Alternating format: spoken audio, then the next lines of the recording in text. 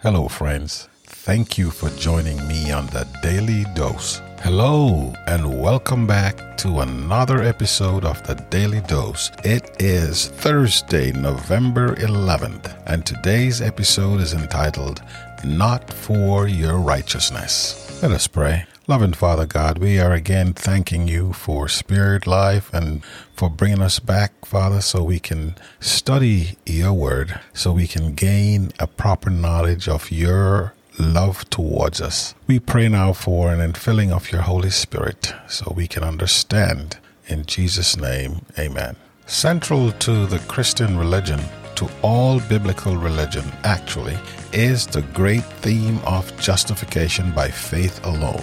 For what saith the scripture? Abraham believed God, and it was counted unto him for righteousness.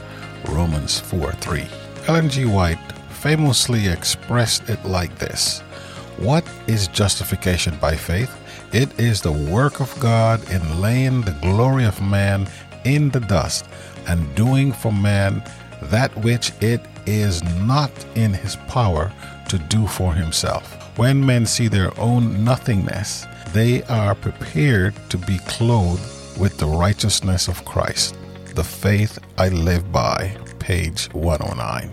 Beyond question, when you consider who God is and how holy he is, in contrast to who we are and how unholy in contrast to him we are, it would have to take an amazing act of grace to save us. And it did. That act of grace happened at the cross, with Christ, the innocent one, dying for the sins of the guilty. With this context in mind, let us read Deuteronomy chapter 9, verses 1 to 6. What is Moses saying to the people here that reveals in a dramatic way the reality of God's grace for the unworthy? How does what happened here reflects the principle of justification by faith? Chapter 9.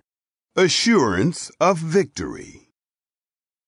Hear, Israel, you are to pass over the Jordan this day, to go in to dispossess nations greater and mightier than yourself, cities great and fortified up to the sky, a people great and tall, the sons of the Anakim, whom you know and of whom you have heard say, who can stand before the sons of Anak?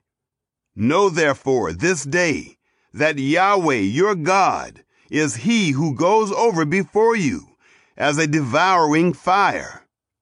He will destroy them, and he will bring them down before you. So you shall drive them out, and make them to perish quickly, as Yahweh has spoken to you. Don't say in your heart, after Yahweh your God has thrust them out from before you, saying, for my righteousness Yahweh has brought me in to possess this land. Because Yahweh drives them out before you because of the wickedness of these nations. Not for your righteousness or for the uprightness of your heart do you go in to possess their land.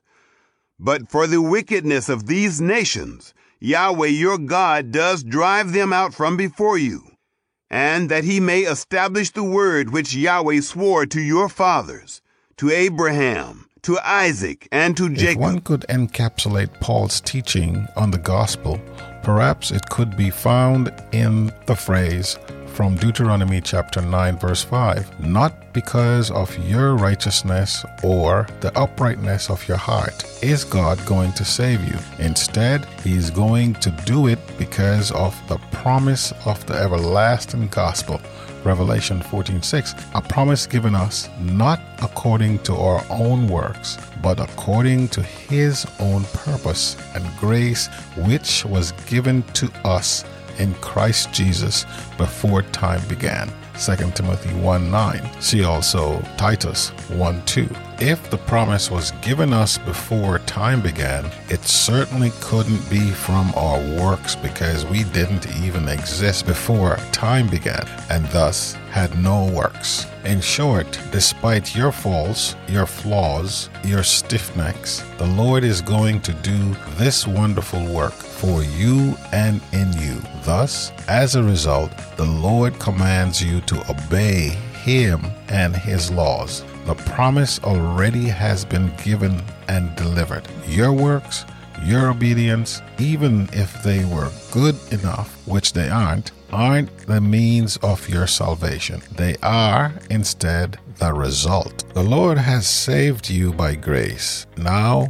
with His law written in your heart and His Spirit empowering you, go and obey His law. Heavenly Father God, we just want to thank you for your word. We want to thank you for the inspiration. We want to thank you for your Holy Spirit, Father, that keeps us. Help us, Father, to do your will. Help us to follow your law so we may be saved in your kingdom. We pray in Jesus' name.